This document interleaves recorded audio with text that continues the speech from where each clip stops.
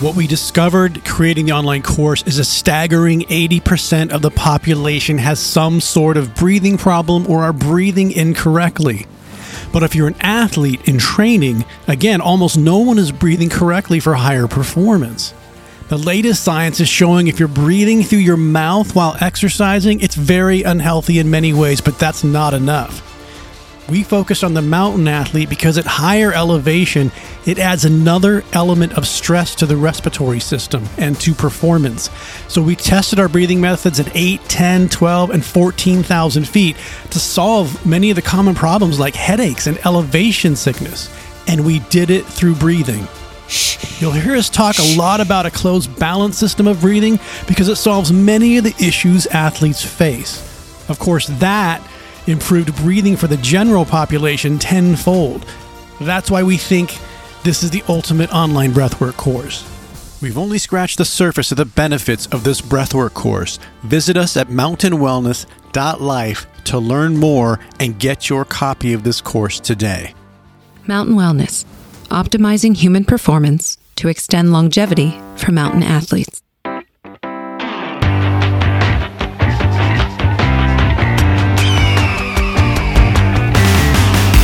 What up, mountain athletes? Welcome to another episode of the Mountain Wellness Podcast.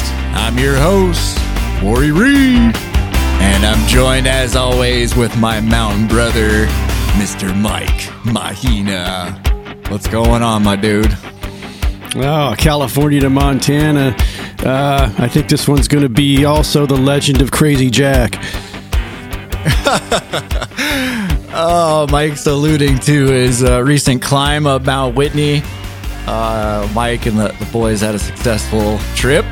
I didn't realize it was getting that close last episode because we had talked about, in true Mike fashion, decided to do something. But then your window seems to be 30 days. You really like those 30-day, like, I'm gonna decide to do something kind of last minute, which is no. Because I think I don't like them. They just happen.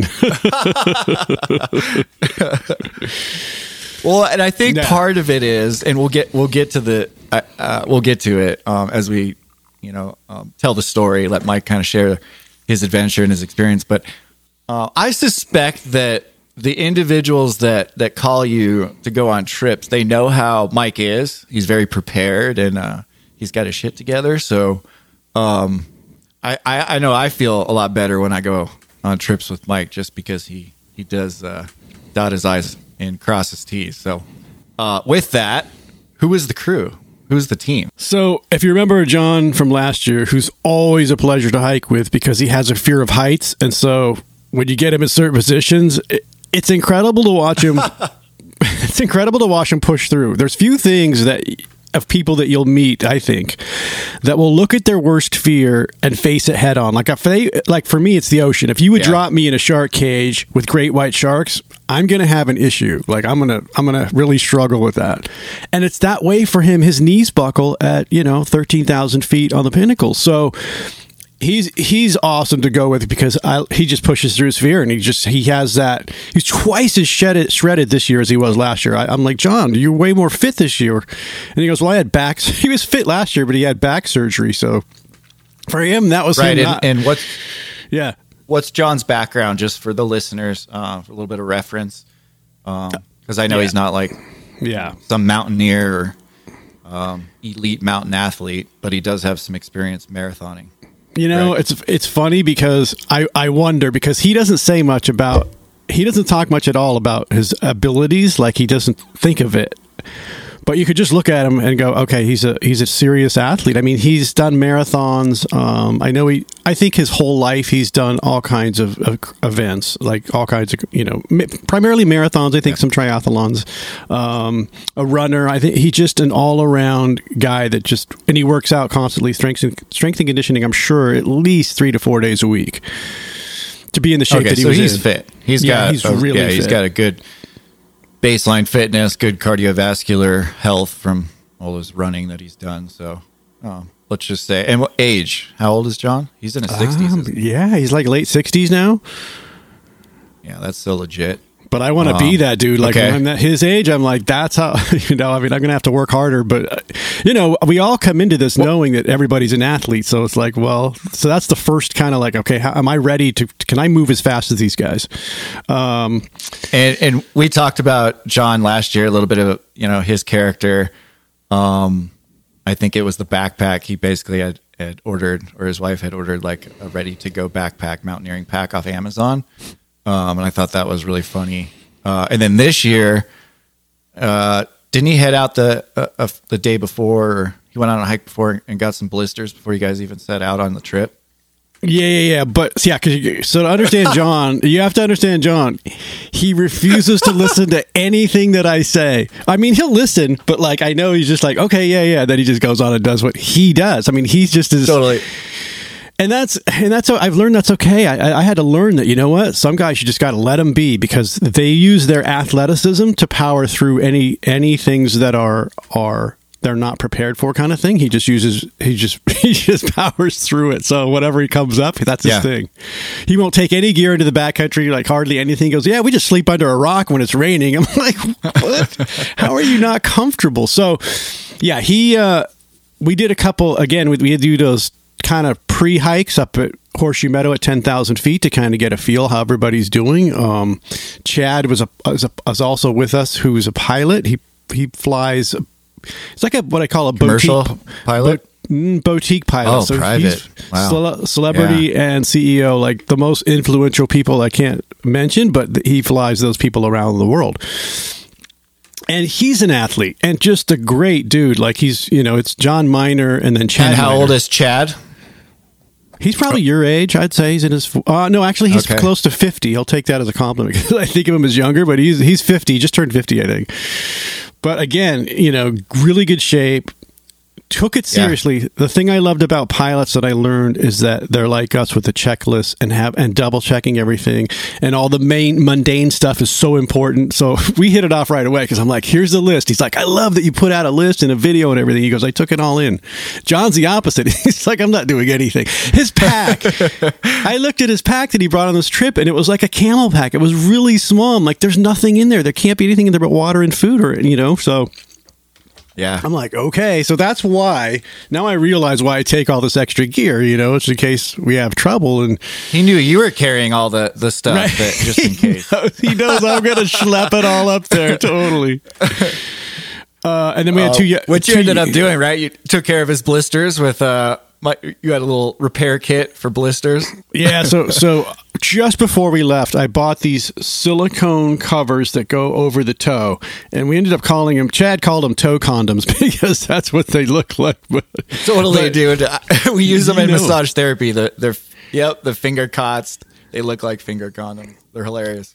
But they're amazing because so I didn't know how they worked. I thought they looked iffy when I saw them. So before I left for Big Bear the week prior, I threw one on my foot just to see if I could go with it all day long, and I could. I walked with it on my toe the whole day and forgot it was on, and so that passed a test for me. If you don't even notice it. So yeah, he had a blister. He decided to, they wanted to hike early, so they get excited. They start tearing up the Horseshoe Meadow. We did 5 miles the first day just to get kind of acclimated, see how everybody's doing, and then the second day we decided to just do orientation, I call it orientation, which is to go up to Whitney Portal in the daytime, look at everything around, know where the trailhead is, kind of get a feel for everything. Because when you hit it at night at 1 in the morning, it's pitch black. Oh, that's right.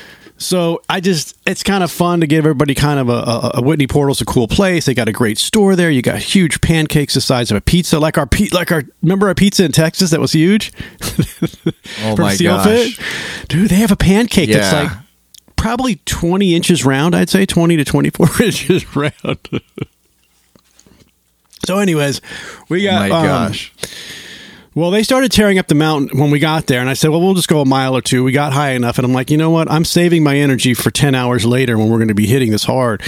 But they wanted to keep going, so I'm like, we'll turn back. So Chad's like, I'm turning back too, because I think, here's the other thing. Chad had done some leg lifts the same week, some leg lifts at the gym, and his calves were sensitive to the touch. That's how sore they were. And I'm thinking, oh my gosh.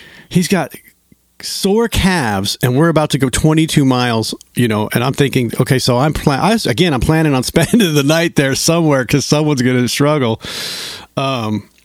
And again, like it was one of those miracle things where he just kept going and it didn't become an issue. But and if you remember John, and then we had Chad. So is Chad? Are they related? Is that yes? Chad, John's son. That's John's nephew. So it's John Miner and Chad Miner. Yeah. And just great guys. I mean, we have a good time. So, I mean, when we got to the hotel, this hotel is like the Best Western in Lone Pine. And as we're walking down, I'm looking at the names on the hotel doors, and it's like John Wayne, the Lone Ranger, because these are all movies that were filmed in the area. So these are all these, Lone Ranger, John Wayne, and then we get to ours is like Little Pony. It's like, wait, why do we have a little?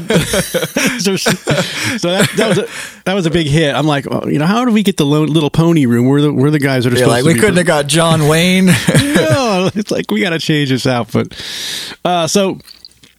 Anyways, those guys are good dudes, and then of course they brought another family member from the East Coast, Seth, and then Jonathan. Those were the two buddies I didn't know really well, so I didn't know them actually at all. So they were the young bucks. Yep, they're coming through Vegas about a couple days before the Badwater happened to start. So they're driving through. Badwater was going on while we were right after we got back. Oh, no way! Badwater started. Yeah. So that was kind of cool because we all knew.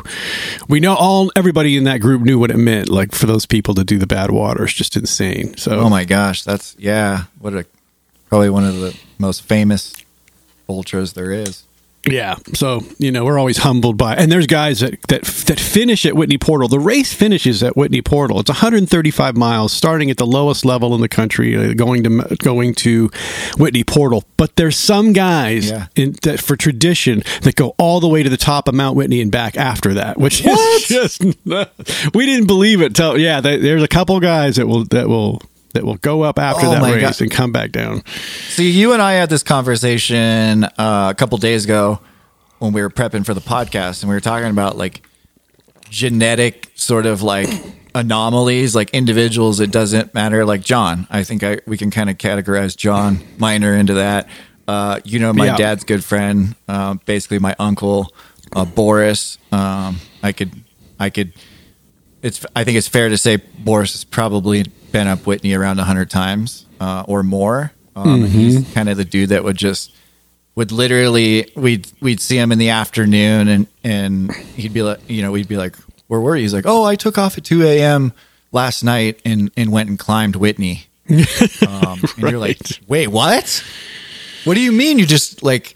And you'd ask him like, well, don't you need a permit? And he's like, oh, no, you don't need a permit if you go at 2 a.m. And I know he was a parole officer. So he's like, so, that's Boris. And so you have these individuals that just have this genetic gift, that training, you just can't get through training. I know. So, it's like they're literally built and genetically engineered for endurance. And then, of course, just doing the training on top of it just adds to it. But they've already got this structural thing that's going on that I don't have. Totally. I mean, it's similar to the example that we could give as Sherpas. That these individuals that grow up in the Himalayas above 10,000 feet, and there are genetic sort of markers that, or adaptations that happen that are passed down through generations because those. They've been up there so long that the body's adapted. It's pretty amazing. That's I think it's so hemoglobin. true. I can't remember off the top of my head, but it's something with oxygen delivery. We know that their nitric oxide, looking at their blood, is double what ours is, and we can't get that. Like you're right. The civilian population, like I always say civilian, but we cannot get what they have in there. Yep. And that's just how they're born that way too. Like that genetic thing. So that's pretty cool. Totally. Okay, so that's a perfect place to kick it off, I think. Okay. With as far as like, didn't you do some testing? I didn't mean to cut you off, but I think as far as starting it off, you guys were in the hotel room, and that's when you pulled out the pulse oximeter and started to do some testing. And mind you, all of these individuals don't have any experience with breath work or respiratory training. But they were one of the reasons we sent Mike up there with these guys is to collect some data for the training course and methodology that we've developed. So please do share what you gathered in the hotel the night before, or that day before you guys took off. Right. Well, the great thing is all the guys, which I loved, were open to breathwork and the SpO2. They said up front, hey, if you want to measure at any time, just let me know. Some of the guys had watches with SpO2s built in, like I did, and so we were able to check our watches. But I also took a separate meter with me, basically a medical grade saturation, just to make sure we're for accuracy, because I don't know how accurate the watches are. Yeah, so we're starting off at the hotel, and the other two guys, again, real quick. Jonathan is an L1 CrossFitter and also runs like 50Ks, and he's not a guy you would think that would run 50Ks. He's big. He's just a big dude. So it's interesting that someone. I saw the way his build was, that he could move like that he had that ability to move like that. And then Seth also is, again, another runner. I mean, totally fit. These guys are all fit. And so, yeah, we started out of the hotel, and it was amazing, because at the first look at everybody's saturation, of course it's 96, 97. That's where we all start. And then we move from there. So that's at basically high desert. What? I don't know what. I want to say Lone Pine is at, but 4,000 feet. Yeah, a few thousand feet. Actually, like 3 or 4. And I'm sure the bad water. That's true, because that's what Helena is. I'm sure the bad water guys are like, I know exactly what that elevation is. But yeah, so then we went up. So the idea was to leave at 1 a.m. instead of 3 a.m. like last time, to get back before dark, and hopefully, if it all goes well, get a hamburger at the Whitney store. I mean, you want to eat really bad after that trip. And so the whole goal was to leave early enough so that we could make it back for food. That's like the big thing up there. I feel like that's always the theme when you're doing any extended endurance type of feat in the mountains. Like, it doesn't even matter even if it's like 5 miles on a day hike. It's always that, oh my god, I can't wait to get back to get a burger. Yeah, it's like, where's that? It's always a burger for me. No, totally. It's like, where's that brewery at again? I mean, and you'll see guys running down the trail to try to make that place. So yeah, we started off. So everybody was at good O2 saturation then, basically. Like, everybody was like high 90s, mid 90s. At right, 3,000 feet. And the interesting thing was, yes, and when we tested at like 10,000 feet at different elevations, so we did Horseshoe Meadow test at about 10,000 feet on the first day, and it falls to about 90%. And it was interesting because everybody's saturation was falling at near numbers. Like, we were only a few percentages away from each other, which I thought was really interesting. Because what's interesting to me is that even though our saturation was different at different levels, some of us were still reacting differently to the altitude in other ways. So I thought that was an interesting observation to kind of look at. So yeah, we started about 8,000 feet, 8,000 feet at Whitney Portal. And you'll love this, a first night out. Gathering all our stuff, we have our red lights on. It becomes a mission-oriented thing. I have a satellite phone. I'm showing the guys. I mean, I tried. I know I appreciated what you said about me trying to be prepared out there, because I really do. But as you know, you can't prepare for every situation, even if you've tried.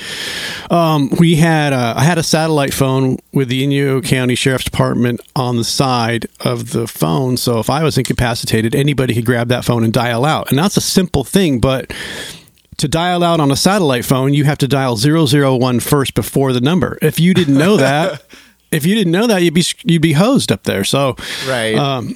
Right. So those little details you try to pin down in case something goes wrong. But we're standing in the parking lot, pitch black, nothing. It's quiet, pitch black, and all of a sudden I hear a lady scream, a primal scream, like, I'm about to die. That was the sound I heard. Dang. And we all looked. It was loud, and it was like, oh my gosh, someone's in immediate peril.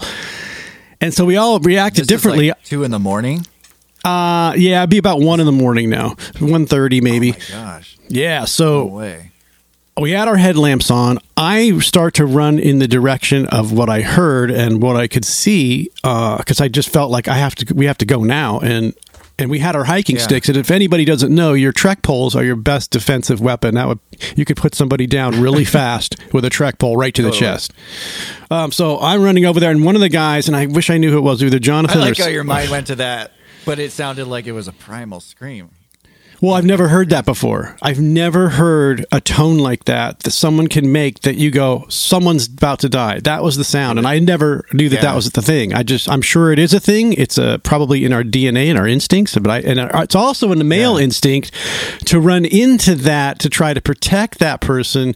It's in our DNA. I read this somewhere that our instinctual, even at our own peril, will run into that. So there I go, running forward to see what's going on. Just an automatic reaction, like, we got to go help. Somebody's running alongside me, like sword out. But what I loved about this, which I was really happy I reacted that way, but what I loved even more was Chad, the pilot, who's the guy who's like, he's just one of those guys that pilots are cool. That's all I can tell you. He stays and is moving behind us, looking behind us to see if there's something going on from all behind us, because we're all running forward and he's watching our back. So I thought that was rad that he was like, had the perception into like survival mode. Dang. I know, it was so interesting to me. And then by the time like survival mode. Right. And by the time we got to her, she had moved up towards us and we were moving towards her, and she was shaking, man. She was just shaking. She's like a bear. She goes, all I did is I went from my trunk to the side of my door, went back to my trunk, and there was a bear in the trunk trying to get to food. And she freaked out, she slammed the trunk on the bear's head like it slammed on the bear. And so I'm sure the bear was like, nothing's worth. Yeah. Probably scared the bear just as bad as she was scared. Oh, that scream, and then all these headlamps running in that direction, that bear bolted. So it took off, and then we were wide awake. So you had your adrenaline, you had your nervous system, everything's fight or flight's all like... Totally. That's totally wound up. Yeah. All right, so then, and that happened right at the trailhead. That's right at the beginning, man. So dang. So that was the start. So now you got, what did we figure last time? You said it was 22 miles round trip? Yeah. Yep. Yeah, 22. Okay, so you got 22 miles round trip. You're starting at, around 2 in the morning? Like 1, 2 in the morning? Is that when you guys... Yeah. We were on trail. We left at midnight. We were on trail at 1 a.m. Okay. And it's one thing to think about 22 miles as flat, but it's 22 miles, 11 up, all the way uphill, and then 11 all the way downhill. So it's the maximum. Yeah, that's what I was just going to say. You and I both grew up and have been adventuring in the eastern Sierra Nevadas for our whole lives, essentially. One thing that I always describe to people here in Montana that haven't experienced the eastern Sierras is how steep the eastern slope is compared to the western slope. And Yosemite would be the western side, and which is what is it, the San Joaquin Valley, and then you got the Owens Valley, which is the other side. But if you're like, what was always is and was so striking to me as a kid was driving up the 395 and coming into the Owens Valley, and on the left hand side you're just peering up at these giant just alpine mountains, the eastern Sierras, and then on the right side is it the White Mountains, that look completely different, like their geography, the topography, it's so different, but you can just tell that I believe it's the San Andreas Fault just came right down, or comes right down the middle of the Owens Valley, and that's what just drove those plates, and they shifted, and and you could just tell by how steep the eastern Sierras are. They're just so majestic. And I've been at that gas station in Lone Pine so many times, like looking up at the Whitney Peak, and you're literally looking up. It's not, I think that's one thing that's so unique about the eastern Sierra Nevada mountains. Yeah. Even down in the valley, you can see those peaks versus like the Rockies or some of the other mountains. You have a perfect view of Whitney. Yeah. A perfect view of Whitney from the hotel. You look up at it, it's like taunting you, because you're like, well, we're going to be up there, and you're looking at these jagged like pinnacles, and you're thinking, Yep. Where's the trail, man? It looks like a sawtooth up there. So you're kind of you just wonder what it's like. You just in your back of your mind, you're like, what is it like up there? Like this looks gnarly. So you're staring at that the day before. Now you guys are on the trailhead. You're taking off. It's pitch dark, headlamps on, and that's got to be something too, because you don't have the extended view, and you're on trail. Like what was that like? And again, that's why I like going to the trailhead the day before and hiking a mile or two up, so everybody kind of has a comfort feeling of knowing there's not just sheer cliffs everywhere, because it's pitch black, and you're in that for a good 4 or 5 hours of darkness, moving uphill, and so you don't really have good bearings other than the trail of what's around you. You just don't have any kind of concept of the sheer peaks and the cliffs and everything. So yeah, it's a little, you have to be on your game, because you don't want to stumble or trip and go over the side or some crazy thing. So that day before orientation is huge. But now we're on trail. And I'm looking forward to sunrise, because, you can't see anything. So 5,000 feet. Yeah. So 8,000 feet. So when we get to about 11,000 feet, we were in the dark the whole time. I took some readings when we hit about 10,000 feet. And again, everyone's oxygen saturation was fluttering around 90%, anywhere from 88 to 92, right in that area. And everyone was still feeling good, so I didn't, call for a breathwork session, but I kept telling him, listen, do these. If you start feeling bad, this is what you want to do. So we went over 4-8 right from the beginning. I mean, I was like, inhale for 4, exhale for 8. You can pause in there. You can adjust how long that is. If it's too, you can take it to 3-6, if it's too hard to do. So I really kind of pounded it in that, this is what you want when it gets bad, because when everybody's feeling good early on, no one's thinking about, it's going to get gnarly later. Nope. So I kept, offering that up and showing him how. And then, sure enough, when we got to about 11,000 feet, we're rolling 11 to 12. We're rolling into trail camp, and the sun's coming up. So it's amazing, because sunrise is happening, is hitting. You're literally at base camp, and the sun's just hitting. And so that was an incredible sight. And all that's going to be on the videos. I got a video of all of that stuff. So that'll be coming later. And I think that's my favorite time in the Sierras, that the sunrise, because going back to what we just said about those mountains being so steep, as soon as that sun comes up over the White Mountains, it just is like, bam, it just lights up everything. Right. And I feel like everybody was still doing pretty well. I didn't notice anything, which was a really good sign, because usually by trail camp, people start going south and they know, like, this is not the place for me. Like, they got to go back down. So that was a good sign. Think that there's multi factors to that. So it seemed like, because I don't think we talked about the two other young bucks. They were young, obviously, like in their 27, 20s, 25, 27, 28, somewhere in there. So still those resilient, like you can get away with a lot in your 20s, as we all know. But the variables of like fitness levels, and because we already know that O2 saturation is a thing, and the higher we climb, the less oxygen is going to be available. And as we've talked about in previous episodes, like the exchange is so important of keeping that oxygen CO2 exchange. So Mike was talking about, the 4-8 combo, and essentially that's what it's doing, is making sure as we're ascending up that we're keeping an even exchange of those gases. So that's good news. When you guys made it to first camp, everything was kind of like everybody was good on the fitness side, and from the aerobic side and from the respiration side. Right. And the interest that they had. I mean, I talked about nasal breathing, I talked about dehydration, and they were into it. They were like, man, this is really cool. Tell me more. And they wanted to learn. And I thought that was awesome. And I think, it was just great to have that kind of cooperation and interest in breathing and properly. One thing you told me was, I thought this was very interesting, and a testament to the course, or one of the biomarkers, but force rate.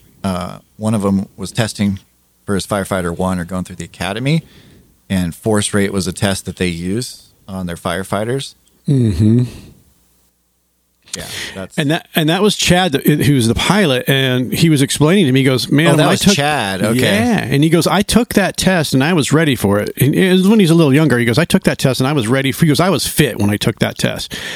But when he was doing the spirometer test, they're like, "No, it didn't. You didn't pass on that." And he's like, "What do you mean I didn't pass?" And so, again, I think that respiratory development that you did with the force rate was huge, and that force rate plays in at the summit. Well, I'll tell you about it in a little bit when we get to the summit with him and doing breath work and him watching me. He learned, there's a different level of breathing. It's kind of like what happened when I got to Montana. That. Totally. Okay. All right. So you guys take off from that first camp. Right, and we're in a drought now. We're in a drought for the Sierras. There's still good water, but it's still considered a drought. So I got to back up real quick. So the day before we left, we met this guy named Crazy Jack, and we didn't know who he was. Chad and I were having this conversation on a bench. We were waiting for the other guys to come back down, and Chad and I are having this conversation. This older gentleman sits down on the bench next to me, but he's at the other end. And so I kind of acknowledged him really quick, but then went back to my conversation. And I regret that because sometimes someone can sit down next to you and you don't know who they are or their background. And basically for me, I felt like John Muir had sat down to the right of me and I didn't know it. And I felt like an idiot. So we were in this engrossed in this conversation about trying to land a plane in Aspen. He's telling me what it's like in Aspen. It's one of the hardest landings there can be because it's surrounded by mountains. And if you don't commit at the last minute, you got to turn that plane sideways and come back out because the mountains are so close. So we're having a fun conversation about that and first responders and what they go through in terms of, we've talked about the stack trauma stuff. So he's listening to all this, I think. I didn't know it. And then we got up to move away for the sun and sat down somewhere else. And then he comes up to us with a picture. He goes, "Hey, have you guys seen this before?" And it's a picture of a ring around the sun, or I believe it was the sun. It had like a rainbow, big circle around it. They're rare, but people do see them. It's kind of a rare thing with, I don't know if it's gases or whatever it is. And so we're like, "Oh no, we've never seen those." And so he introduced himself. I'm Crazy Jack. And so when he said Crazy Jack, I'm like, "Okay, I got to know how you got the crazy." And he goes, "Well, I'm 75 years old and I've been up Mount Whitney 201 times. I'm like, wow, 201 times I've done Mount Whitney. Now, Some of those trips are gnarly because he did a couple of them back to back where he went 5 of those trips in his 60s. He went up to the top of Mount Whitney, came back down, ate at the Whitney Portal, went back up again and came back down. So he did it twice. Yeah, that could earn the term crazy. Yeah, and he's 75, and he's like, "Yeah, I'm going to be going up there tomorrow with you guys too." He goes, "I'll see you guys tomorrow on the trail." But so he was giving us some cool stories. He's like, "Hey, there's some shortcuts on Mount Whitney. Did you know that?" And I'm like, "No." So he's taking us on tour. He's like, he's pointing out places. He's like, "See that trail up there? If you go here, you can save 0.7 of a mile." And all. And I'm thinking, okay, well, I don't know if I want to do that in the middle of the dark, but maybe. But then the other thing he said, he goes, I know I don't take any water filtration with me. He goes, "I know where the natural springs are." He goes, "I don't drink out of that lake." He called it Piss Pot Lake, where we go to get our water from. So Trail Camp has a lake up there. That's where everybody gets your last water before the last push to Whitney. And that's it. And if you don't fill up there, you're going to be hosed. So you fill up there. And then he called it Piss Pot Lake, and nobody wanted to fill up their water. Like everybody's like, "Yeah, I'm good." So you're like, "Where's that spring? Where's that spring you're talking about?" Crazy. So it was so cool to meet him, and then we took off. He was leaving at 5 a.m, and this matters. He was leaving at 5 a.m. We left at 1 a.m. He left 4 hours after us. So we're going up we're now at Trail Camp. We're looking at the lake, and it's looking a little stagnant. You can tell it hasn't rained in a while. It just had that stillness to it. We're remembering what Jack said, and we're all looking at our water like, "I got enough water." Like, "Yeah, me too. I don't want to fill up here." And we did. We hiked at night, so most of us kept most of our water intact because we were hiking at night. Yeah. So we gambled. I'm like, "Yeah, I think I'm good. I'm just going to go with the water I have." Even though I did that last time and ran out, I'm like, "I think I'm good." So anyways, we took off, and that's when the symptoms started to change. I was feeling it, I think, more than last year, even though I felt in better shape. And this is something that we realized changes. So the barometric pressure, air pressure, everything changes depending on heat and the weather. So elevation can change. Something like 14,000 feet can feel like 17,000 feet. Yeah. Depending on the type of temperature and the different things that are happening in the atmosphere. So we were feeling it going up. I was just going to say heat even, and you don't realize dry heat, how it pulls a lot of water, dehydrates you. You don't realize it though, because basically perspiration is drying faster than you can see or feel it. And I know we experienced that on our Yosemite climb. But you're totally right. Yeah, there's so many variables every single time. I was teasing John because I'm like, John, you better drink some water. You're going to get rhabdo, man. Because I guess rhabdo's a thing for hikers. Like it's pretty common. I did not know that, but you can get it from, again, it's that heavy exertion. And if you're not eating and drinking enough, the muscle starts to, break? The tissue breaks down and enters the bloodstream and you can have a real problem. Yep. So that's all I have to get John to drink. So I'm like, John, you don't want rhabdo. And he's just smiling at me because he's not drinking. And I'm like, all right. So anyways, as we're going up to 11, now we're moving towards 12,000 feet. Some of the, everybody's feeling it. I feel like Seth. And is this primarily single track kind of trail? Or is it, what is it? Switchback? Yeah. Oh, so yeah, I should say we're at the base of the 99 switchbacks. So, you're pretty tired, and then you've got to hit those 99 and the elevation starting to hit at the same time. So the switchbacks seem to be a real grind this time. And I notice I hike from the back. I'm the last person because that's how I can kind of see how people are doing. And I could see Seth was when they're not feeling great, they kind of remove themselves from the group in a way. It's like they kind of withdraw. Yep. And, I was getting that feeling. I'm like, man, are you all right? And he's like, people were asking him and he's like, I don't feel good. It's like this elevation thing is starting to really hit me. And again, these guys are super fit, but it's just elevation is a different animal. So, I was working with the breath work and, that's when it kicks in where you're like, okay, you need to do this, and if you can slow down a little bit. And we were moving slow. Right. Okay. I think this is a perfect time to sort of, note that we had John, his nephew, and then who were the other two? Seth, and then Jonathan. Yeah, so Seth and Jonathan, the young bucks. Okay, so you guys all have good fitness levels, like baseline fitness, right? Where now you're getting into what you said, around 10, 11,000 feet. Nah, we're moving to 12.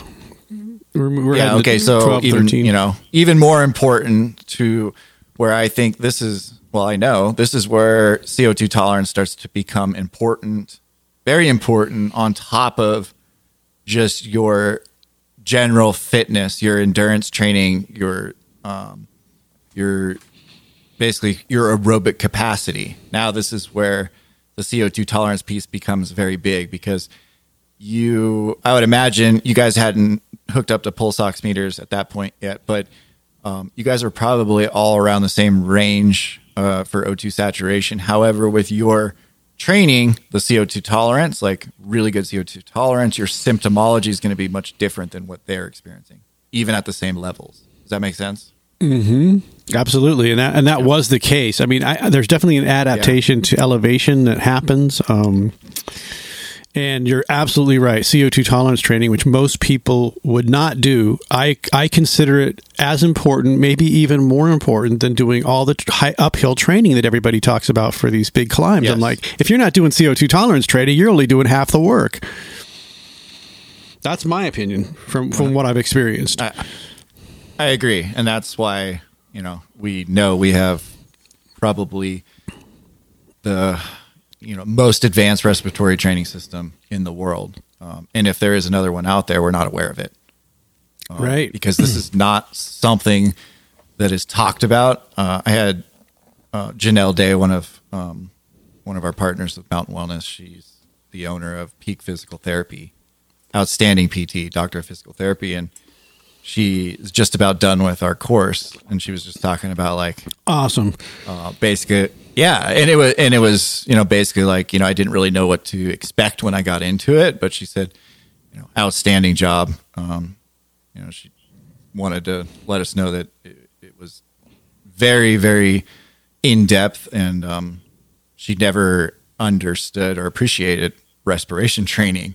But the big thing that I was able to, we were discussing is, she has a goal of climbing the tallest mountain in every state.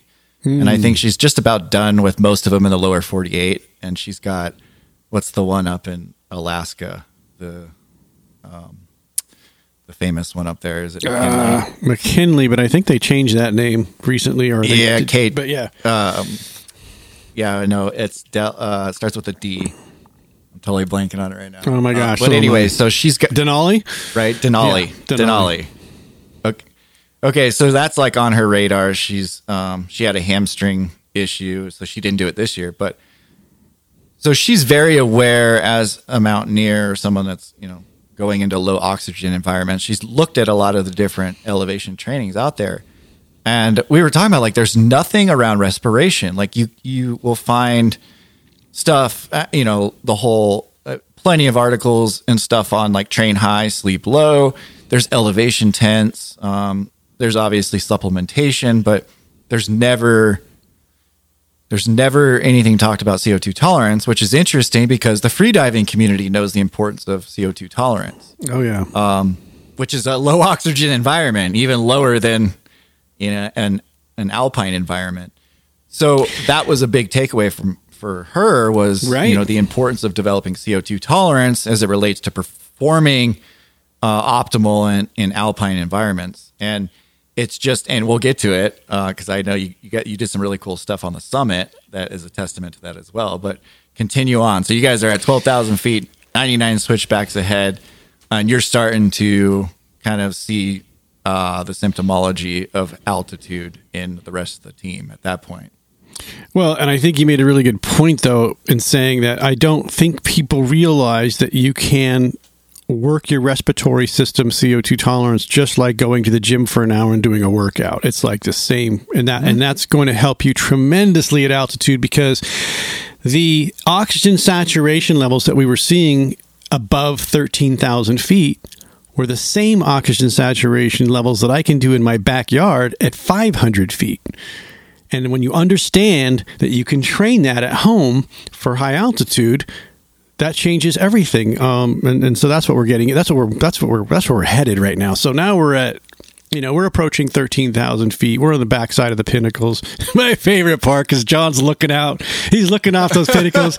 He's like, I'm not doing this again. He's got that shaking his head like, what am I doing up here? I'm like, John, you put the trip together.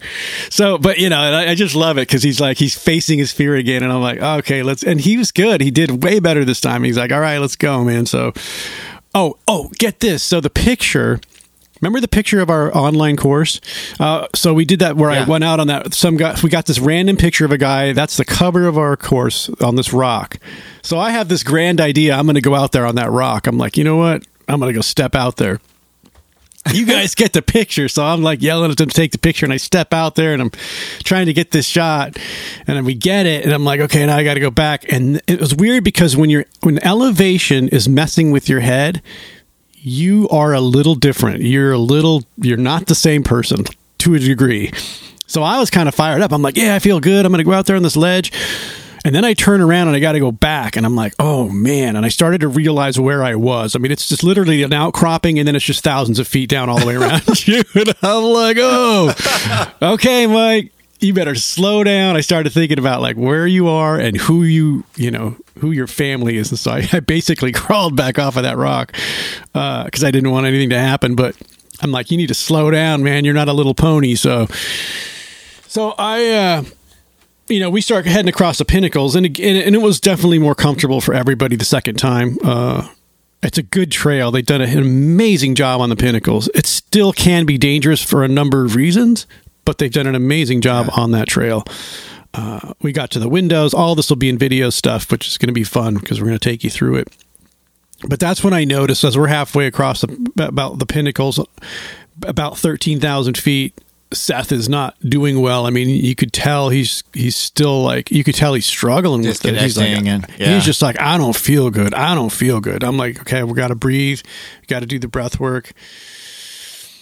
And so I couldn't tell. I know he was trying. He was just struggling, and I know he was trying to do the breath work. And I actually think I'm gonna. It might be good to have him on, because I would love to know what he thought, how he was feeling going up, and then what we did at the summit to help him. But we're taking readings up there, and it's now dropping down, and the saturation's dropping into the 80 percentile. So you think about wow. Here at sea level, if you have COVID and your percentage is like 91, 92 with COVID, I mean, they're looking to put you at the ER, and and you start dropping below that, they're going to consider a ventilator for you. I mean, at least that was kind of the general approach. And so, you think about it, you're operating at 85%, 80% oxygen saturation, and you're carrying, 20, 15 pounds, and you're walking uphill. So you're starting to see the debilitating effects. I mean, even on me, I was struggling. I was doing good. I didn't have a headache, but you just felt it, and I'm like, dang. Yeah, because you're gonna feel it in like you're definitely gonna feel. You're gonna feel it, but you're gonna not experience some of the general symptomology, like headaches, fatigue, right? Kind of swinging back and forth of like, oh, I feel like crap. Like I'm just gonna disconnect from the group. The fact that you were able to, keep an eye on everybody else is also shows, how developed your respiratory system is on top of your fitness level. But yeah, you're totally right. It doesn't, like, anybody that goes into that environment is gonna feel the effects of it. And we're talking, so the difference the CO2 tolerance training would make is that extra 10 or 20% where you're not getting the headache. You may feel not great, but the headache's not pounding, or, and so it's just that subtle bit of difference to where it's like, I can still function even though I'm moving slow and I'm really feeling it. I'm not sick. And I swear to you that I believe it is because you're just getting that little bit extra oxygen to the brain and to the rest of the system. Because, I did nasal restricted breathing the entire way. I was breathing. So you got the nitric oxide. I got all of it nitric working. Oxide, oxygen. Yep. And that's what I was also going to mention. Yep. We can't go without mentioning force rate and how that relates to, because we talked about CO2 tolerance, but you guys are also pushing. Now you're pushing your physical limits. You're moving into that endurance, sort of like long sustained aerobic endurance, on top of being in a low oxygen environment. So now fitness levels are being tested, and going back to force rate, how developing a strong, especially, basically the ability to take air in and exhale out in a big exchange of air, basically, a lot quicker. Especially the exhale is really important to maintain that even exchange. So it's like CO2 tolerance to combat the general symptomology of elevation, but then now also the force rate to maintain good CO2 oxygen balance in the system, even though you're starting to push your physical limit. So there's like two big factors right there where that respiratory training is benefiting you versus the guys that haven't done it. And you're seeing it firsthand. You're like watching it. Right. And even though I'm struggling, so you're right. I mean, there's no other way to do it. And I think it's on Mount Rainier or Denali, one of those two peaks. The guides there, I believe, teach what's called back pressure breathing, which we talked about with Kurt Wedberg. A little bit with Kurt. Yep. And I think in our course, we made, I think, like 9 improvements to back pressure breathing.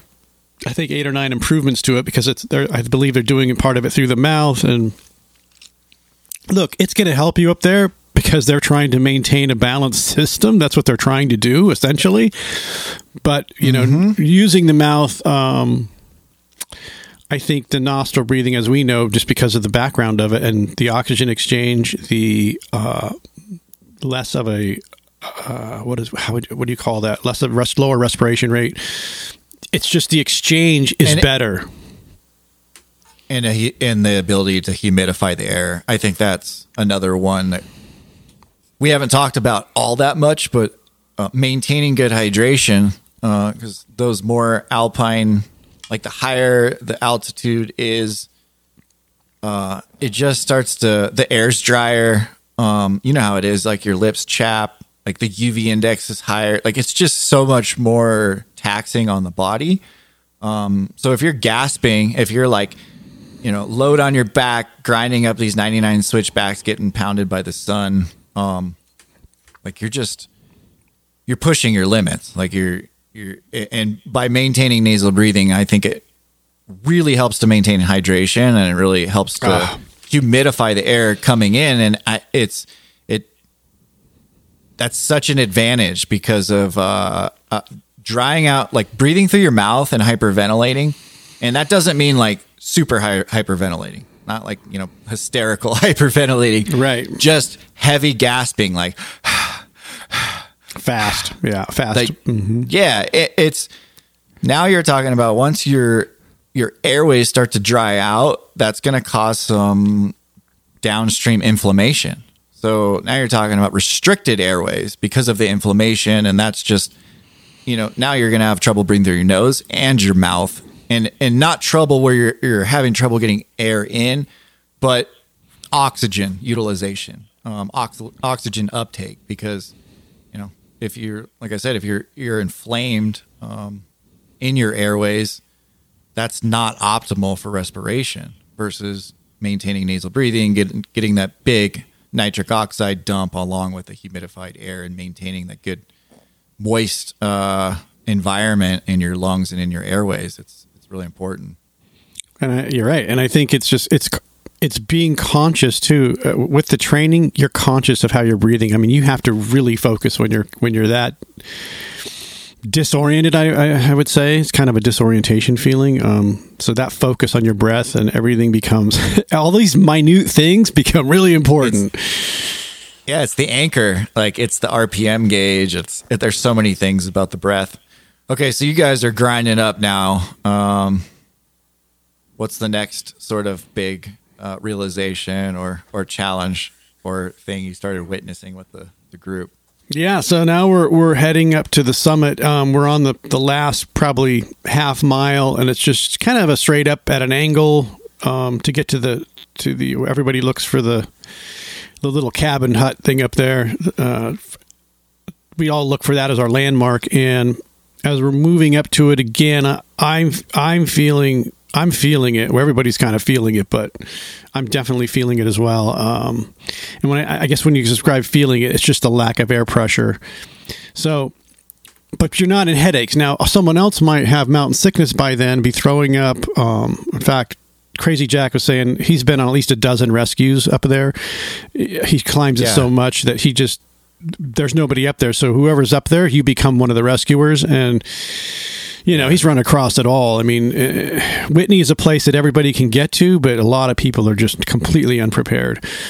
And that's not a good thing. But yeah, so we reached the top, and I was excited to be at the top. I'm like, oh my gosh, I've got 6% left on my phone battery, and I'm like, I got to do these readings right now. So I kind of isolated myself a little bit and was doing the readings once I realized everybody was kind of good. Everybody felt good. Yeah. And so I'm working on my readings, and I'm looking at my oxygen saturation. When I first turned it on, it was like 79%. And I was like, wow. Like, whoa. Yeah. So I knew I felt like it too. I mean, even though I trained at that oxygen level for 10 minutes at a time at home, doing my breath holds up there, you're there the whole time. There's no constant. It's constant. So I'm doing. So I remember when I started, I was like, okay, so I got to bring this saturation level up like quick. So I raised it up to like 79, 80. So about 91, 92% is where I first started to peak out. And I felt amazing. I felt so much better just that 10%. And that was within minutes, correct? Oh yeah, no, you can get there in 3, 4, 5 minutes pretty quickly. So you guys realize what Mike's saying right now, because it's really hit me over the last few days, or last week, since Mike's been up there testing. Going back to what we were saying, in the beginning of the show, like this is not talked about. Like there's never any conversation at least that I'm aware of raising O2 levels at the summit or, in an alpine environment. Like there's so much talk about preparation. How do you prepare for performing in altitude? Are you sleeping in a tent? Are you training high, sleeping low? Are you doing all these things to prepare? But there's no conversation about how do we utilize our breath in altitude to bring O2 levels up. And as Mike's saying, like, dude, Mike is super fit. Like he's fit. He's been training his respiration system for a long time. Amazing CO2 tolerance. But at the summit at 14,505 feet, he had an O2 saturation of 80%. Like anybody who has O2 saturation of 80% is going to feel like shit. They're going to be really struggling. But the fact that you felt like you did, and you're able to bring O2 levels up in a matter of minutes, and why don't you tell the people how you felt after you did that?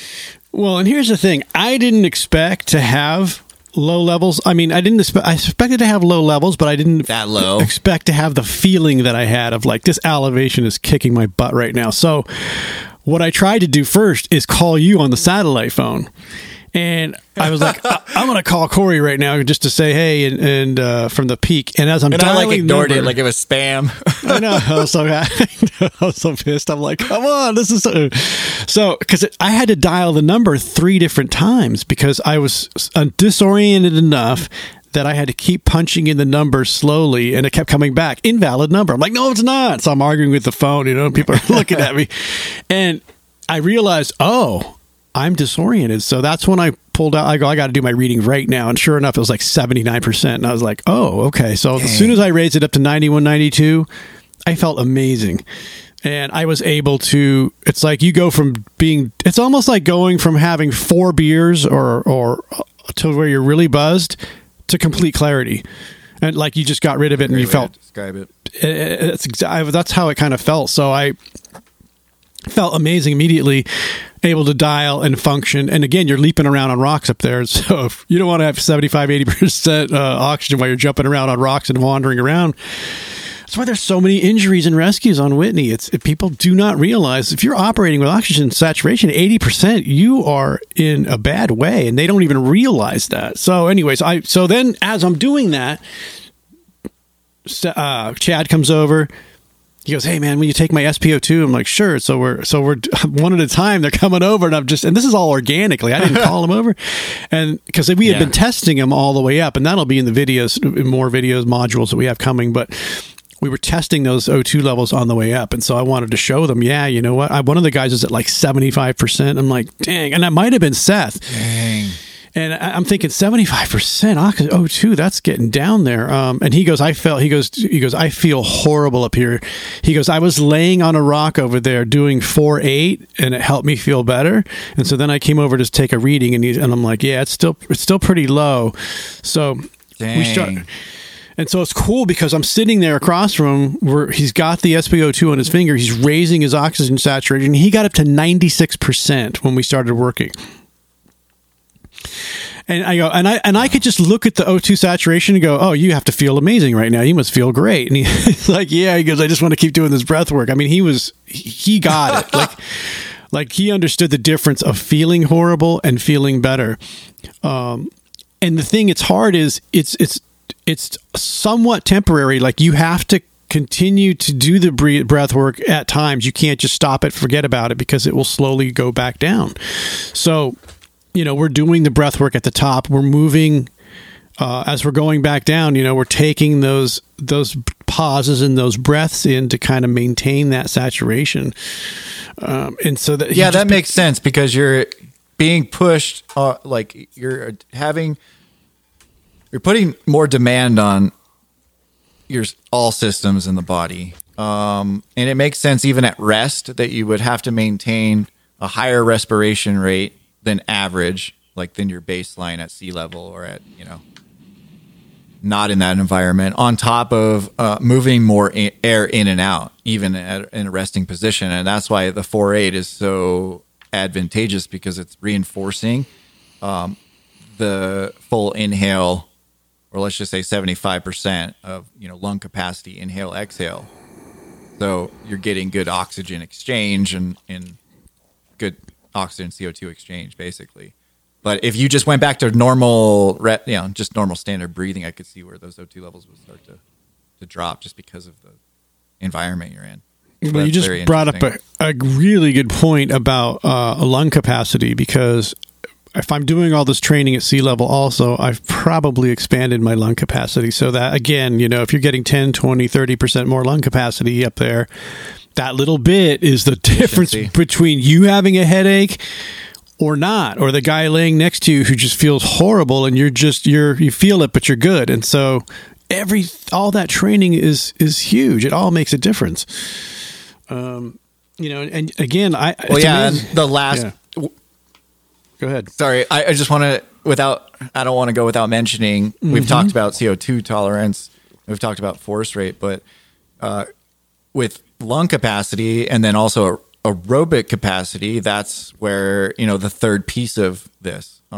You mentioned jumping around on rocks with 80% O2 saturation. Now that goes back to the training model that we put together on how to develop capacity with the closed balance system. So, and you can do that in a number of ways. Like we show you in the course how to do it in a circuit.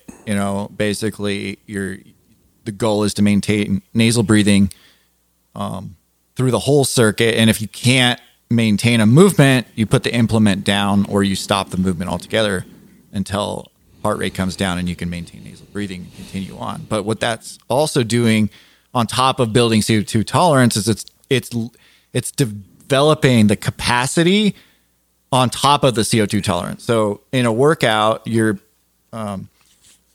same thing's happening. Like your O2 levels are going to drop as you get into those VO2 max or like full max effort anaerobic zones, basically zone 3 and on. If you can do that in your training and your anaerobic training, you're going to develop the capacity, which is going to then benefit you up in elevation, because it's like you can drop basically what's happening is you can drop your O2 levels, pushing yourself in a workout, and that same type of stimulus on the body is you're going to experience in that environment. So you're going to operate better. Like even though you're at 80% saturation, you've developed the capacity at that CO2 level, right, to perform much better. Yeah, just if to that makes function sense, better. because now we're getting nerdy now, but the capacity is a big component, because you could just do. Here's an easier way to put it: we could just do intermittent hypoxic breath holds like freedivers do, right? And that's going to develop CO2 tolerance. But we can also develop CO2 tolerance and capacity, basically doing the closed balance system, maintaining nasal breathing in those anaerobic zones. So doing like a CrossFit style workout, like you're pushing it outside of that aerobic zone. And when I say aerobic, usually when you're in your like a good aerobic zone, you can maintain a conversation. So like if Mike and I were running down, like running together, that would be, and we were just carrying kind of a casual conversation. That would be like an aerobic zone, versus like you get into more of a circuit based workout where you're doing box jumps, kettlebell swings, and pull-ups. Like Mike and I are not going to be able to carry a conversation in that. So when I talk about zones from aerobic to anaerobic, so basically if you start training the closed balance system, nasal breathing in those anaerobic zones or VO2 max, you're developing your capacity. So you're pushing those CO2 levels pretty high because the demand of oxygen that's needed in order to maintain those aerobic, that capacity, that's going to benefit you like up on the summit at 14,000 feet, 15,000 feet, because we already know that O2 levels are going to drop. And then as Mike was saying, like you have low O2 levels, but you're also jumping around on the pinnacles and all these rocks and these steep drop offs, and your cognition is going to be highly effective. And yes. So you're not making good decisions. Your fine motor skills are affected, like all these things. So essentially, if you're doing that type of anaerobic work training with the closed balance system, it's going to help to develop capacity. So even though you're at a lower CO2 level, or I'm sorry, a lower oxygen level, cognition is still going to be, not affected as bad. And then even your physical, like your ability to move and perform. So, dude, it's like those 3 biomarkers are so damn important. It's crazy. And that's just a testament to it. And I think you brought up something really important because Chad was watching me do the breath work up on Whitney, and he was mimicking me. We were sitting across from each other, and he's, taking him through it. Yeah. And he's looking at me, and he's realizing I'm not doing it like that. And the point is, in the course, we have these different we have a few breathwork techniques. We don't have 20. Because the ones that we have, if you do them really well, you don't need other ones. And so he was watching me do the breathing, and he's like, "Wow, my whole stomach's moving. My ribs are expanding. I'm doing the wave. I'm really moving the air." And he was realizing he wasn't. I mean, he was breathing, but he wasn't taking it in as forcefully. And I don't want to say forcefully, but I don't know. Maybe there's a better word for it, but deeper. And so, I'm really moving that air and pushing and getting that air PSI, deeper. basically, pressure, like you can force rate. So not straining force from the muscular standpoint, but the actual ability to move air quicker with more force. So that output, that just blowing, basically. And I could to blow. Yep. Yeah, and I could tell a light bulb went off, and he's like, I need to, and I told him, I want to see that belly move, man. I want to see that chest. I want to see everything rise. If it's not rising, you're not getting that air down there. It's a workout. And so, again, that's just a really good point about, we don't, it's like box breathing. A lot of people have heard of it, but how well are you really doing it? And so, you need to be taught those mechanics, which you went over really well in the course. It's like those mechanics are very important, the subtleties, Right. And understanding why. Like I've always been the type of like, okay, well, why is it working? So box breathing, it's effective and it works. But once you understand what is going on physiologically, like why is box breathing so effective? Like, and we talk about that in the course. All it comes down to is if you extend your exhale, it downregulates the nervous system into a parasympathetic state. And it's really simple and makes complete sense if you think about it from the primal standpoint. If there's a threat and we need to get away from something that could potentially hurt us or kill us, respiration rate goes up. And when respiration goes up, that means that the other things that happen is blood is shunted to the extremities because you're ready to run. Cortisol from the stress hormone, which is good. Like there's always a lot of negative things about cortisol, but and adrenaline. So there's a big spike of cortisol and adrenaline. That's good in that situation.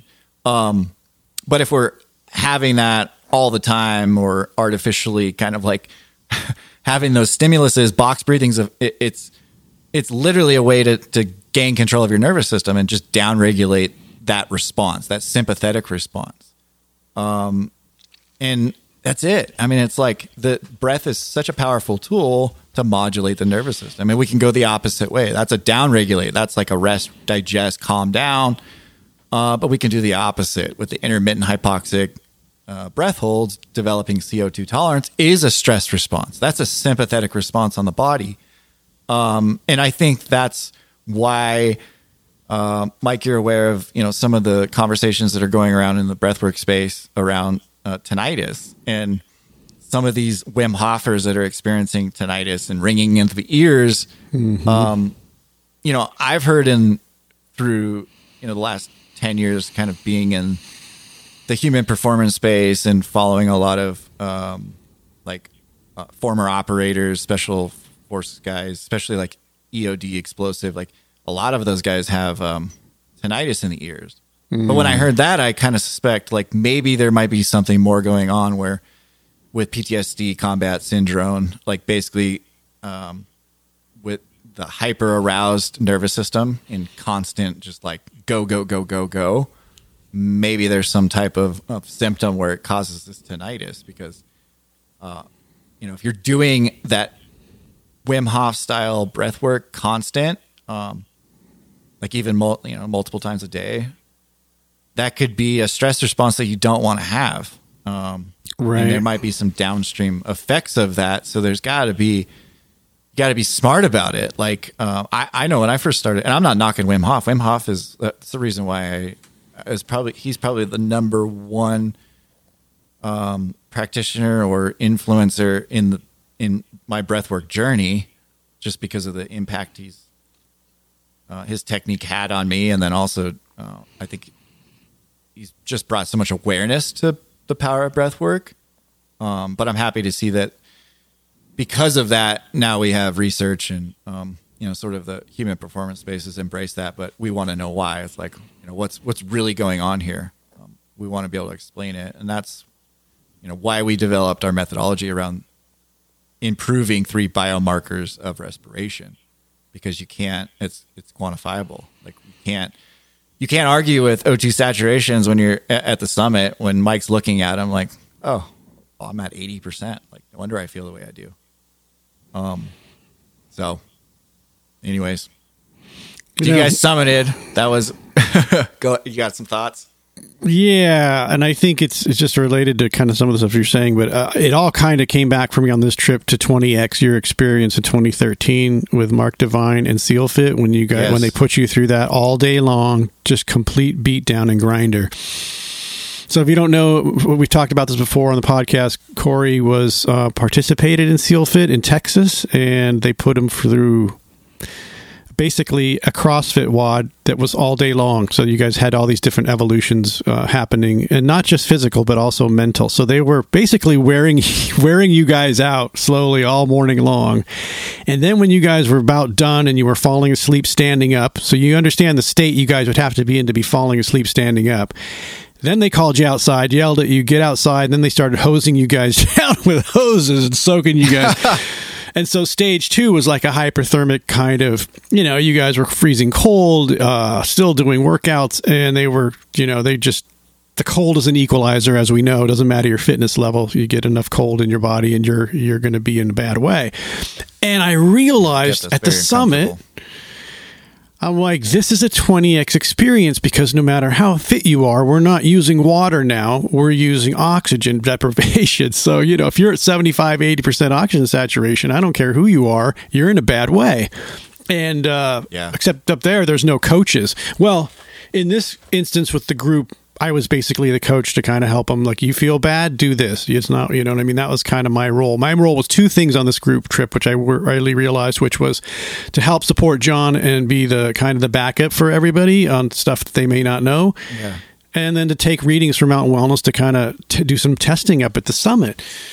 And I realized after all of this experience, and I never really realized this when you went through SEALFIT until now, is like, it was something Mark said initially in his speech. It was like the first thing he said when he started talking. He said, take your eyes off yourself and put them on and focus on your teammate. And I remember hearing it. I remember that sounds so great, but I don't think I ever practiced that when I was on the trail. And then here I am on the trail, because that's when you need it. You need someone to back you up, because you're all alone out there, and it's whoever you're with is your partner, your rescue partner, your teammate. And I realized, looking out, like I had these 5 guys up there, and I'm trying to think ahead of time so I brought the sat phone, I brought extra first aid, I brought all these extra things, and I fixed John's blister with the toe condom. When we were up at we were at the summit, I know Seth had oxygen, I was trying to raise his oxygen saturation level so he'd feel better. Coming down, Jonathan ran out of water, and he's a big dude, and I'm like, oh my gosh, he's out of water. And all I had was about maybe a quarter left in my smart water, so I gave him a swig. I was like, we'll just share this on the way down. But then John's like, I don't drink any water, so here, take mine. I was like, dang. He gave him a whole, he gave him one of his water bottles. Like, he's got like a whole jug left. Oh, so I just realized, like a camel. He is. He won't eat, won't drink, and it's just crazy. So I let him just do his thing. But, I realized it was really that 20X thing is more than physical fitness. It's about taking care of the people up there and the people around you and making sure they're good, it kind of hit me as like, this is such an important thing. And I feel like on the mountain, it's our tendency as a species to be the fastest on the mountain, to be the highest performer on the mountain, to be all these things. I'm Joe Fitness, all this stuff. And it's I, and it's not, how's the guy doing behind me? How's the guy feeling over there? Why is that person throwing up? Why is that person doubling over? It's like, I learned to just focus on what's going on around me and the people around me. And I feel like if that would happen on the mountain, it would be a safer experience, because we have ultra runners up there. We got guys running it, and they look at the hikers as, you're in my way, get out of my way kind of feeling. I mean, Jack talked about that. He's like, I used to elbow people, get out of my way, I'm trying to get to the top. And so we've tethered ourselves to this imaginary time thing that we're trying to beat our time, our best time, whatever it is. And the people in front of you are in your way and they don't matter. And it's like, I don't think that's the right approach to climbing a mountain like that. I think the people that are out there are the only people you have in a rescue situation, and you should be watching out for them and they should be watching out for you. And I realize this whole mountain needs like that 20x experience of what it feels like to watch out for a team. I feel like that would be, I feel like that's so important. I think that would be a better experience for everybody out there. That's why I love the team, anything team, whether it's like competitive sport, like I did with Kenny and CrossFit LA. Well, even going back to my youth as a competitive athlete, but, and then you're right, from SEAL Fit to even Whitney, there's the shared experience of going through something that like tough, becomes part of the memory. Like, it's not just like, oh, we made it to the summit. As you told the story today, it's like, talking about the lady who was screaming bloody murder and you guys ran over there. Like, that was part of the shared experience right, that you guys had. And I'm sure that the guys would have, some other things to share about their experience that was, completely outside of just making it to the summit. So you're so right. I was even thinking about our backpacking trip that we did to the 20 Lakes Basin, because I felt like such crap on that trip. And there was moments where, or there is moments where everybody at some point is going to not feel that great. And when you have a dialed in team where you're really aware of who you're with and you pick up on those signs, it's cool, because other people are like, hey, like I can tell Mike's not feeling well. Let's swoop over there and check it out. Let's see if he needs some water. Let's see if he needs some food. My dad, when he went on that trip, he showed up with like basically a day pack and like a tiny water bottle and no snacks. And we're like, kind of like John. My dad's a lot like John. Total freestyle, water yeah. Too.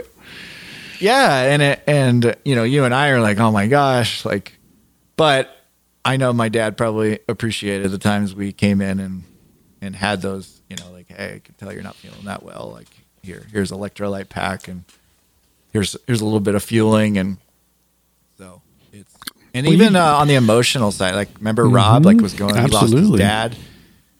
We had like such a moment. I don't even know how to describe it, but healing on his part. He had recently lost his dad a few weeks before that, and he went on this backpacking trip with us. But we probably were disconnected from you guys for a good 20, 30 minutes. I remember, but it just felt right. We just stopped, and we took our packs off, and we were just sitting there talking. So, yeah, the mountains, the trail is a special place for those kind of moments. I mean, you know it. I mean, you diagnosed Cameron back in the day when we were in Texas when he had heat exhaustion, and I don't know how you figured it out, but you were like, he's not well. We need to take him inside. I didn't catch it, and you did. So I've just learned to be more observational of the people around me and not so eye focused. And that was the one thing I learned about this experience. That made it way more special for me, that I could be that person to try to watch out for other people. I thought I grew from that more than I have in any other experience. I love it, dude. A great place to end it. All right. Now you're like, of course, it's got me thinking about something challenging. Kelby and I are talking about doing Casey Peak here sometime in the next couple weeks. So. He's the guy, yeah. Yeah. I know. Well, I know you're inspiring him a lot with some of the stuff you're doing, so we'll see. Maybe we can get to team together next year for Whitney, and Mike will be guiding. That's what I'm thinking. Seriously, like I think that would be a fun thing, a fun challenge for it. It's definitely a 20X. It definitely is. Yeah, totally. All right. You guys know where to find us. mountainwellnesslife.com. You can check out everything we got going on. The respiratory training course is there. And your discount code is still available if you use the code, or if you use code TRIBE, all caps, that'll get you 20% off. And yeah, so that's all I got on the announcements. You got anything, Mike, you want to leave them with? Yeah, just one last thing. So Crazy Jack, the guy who went up to Whitney 200 times, we left at 1 a.m. He left at 5 a.m, and he caught us just before the summit. Oh my gosh. And I couldn't believe it. He goes, "Hey guys, I'm here." And I'm like, oh, like I want to be excited, but like, how did you do that? But here's the great thing about Crazy Jack. As we're going down, the hamburger place closes at 8 o'clock, and we're at like 7 o'clock, and we're not going to make it.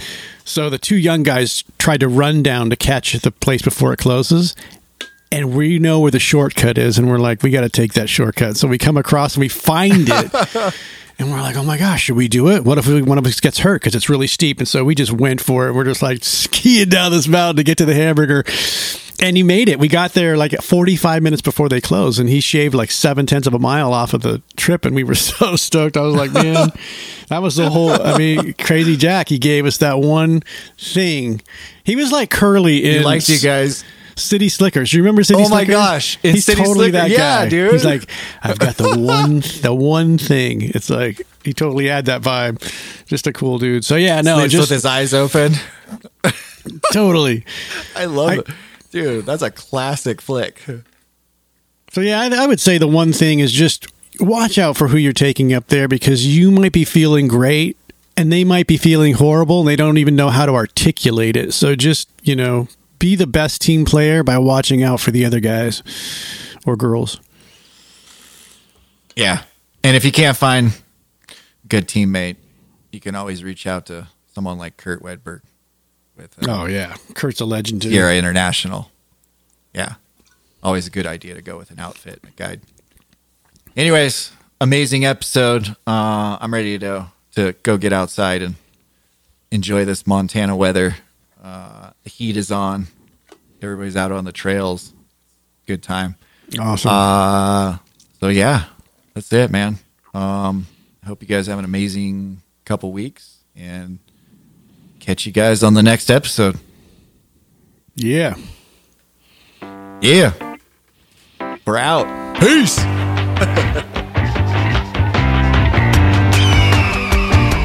The information provided on the Mountain Wellness Podcast is for educational purposes only and not a substitute for professional medical advice. You should always consult a medical professional or healthcare provider if you're seeking medical advice, diagnosis, or treatment.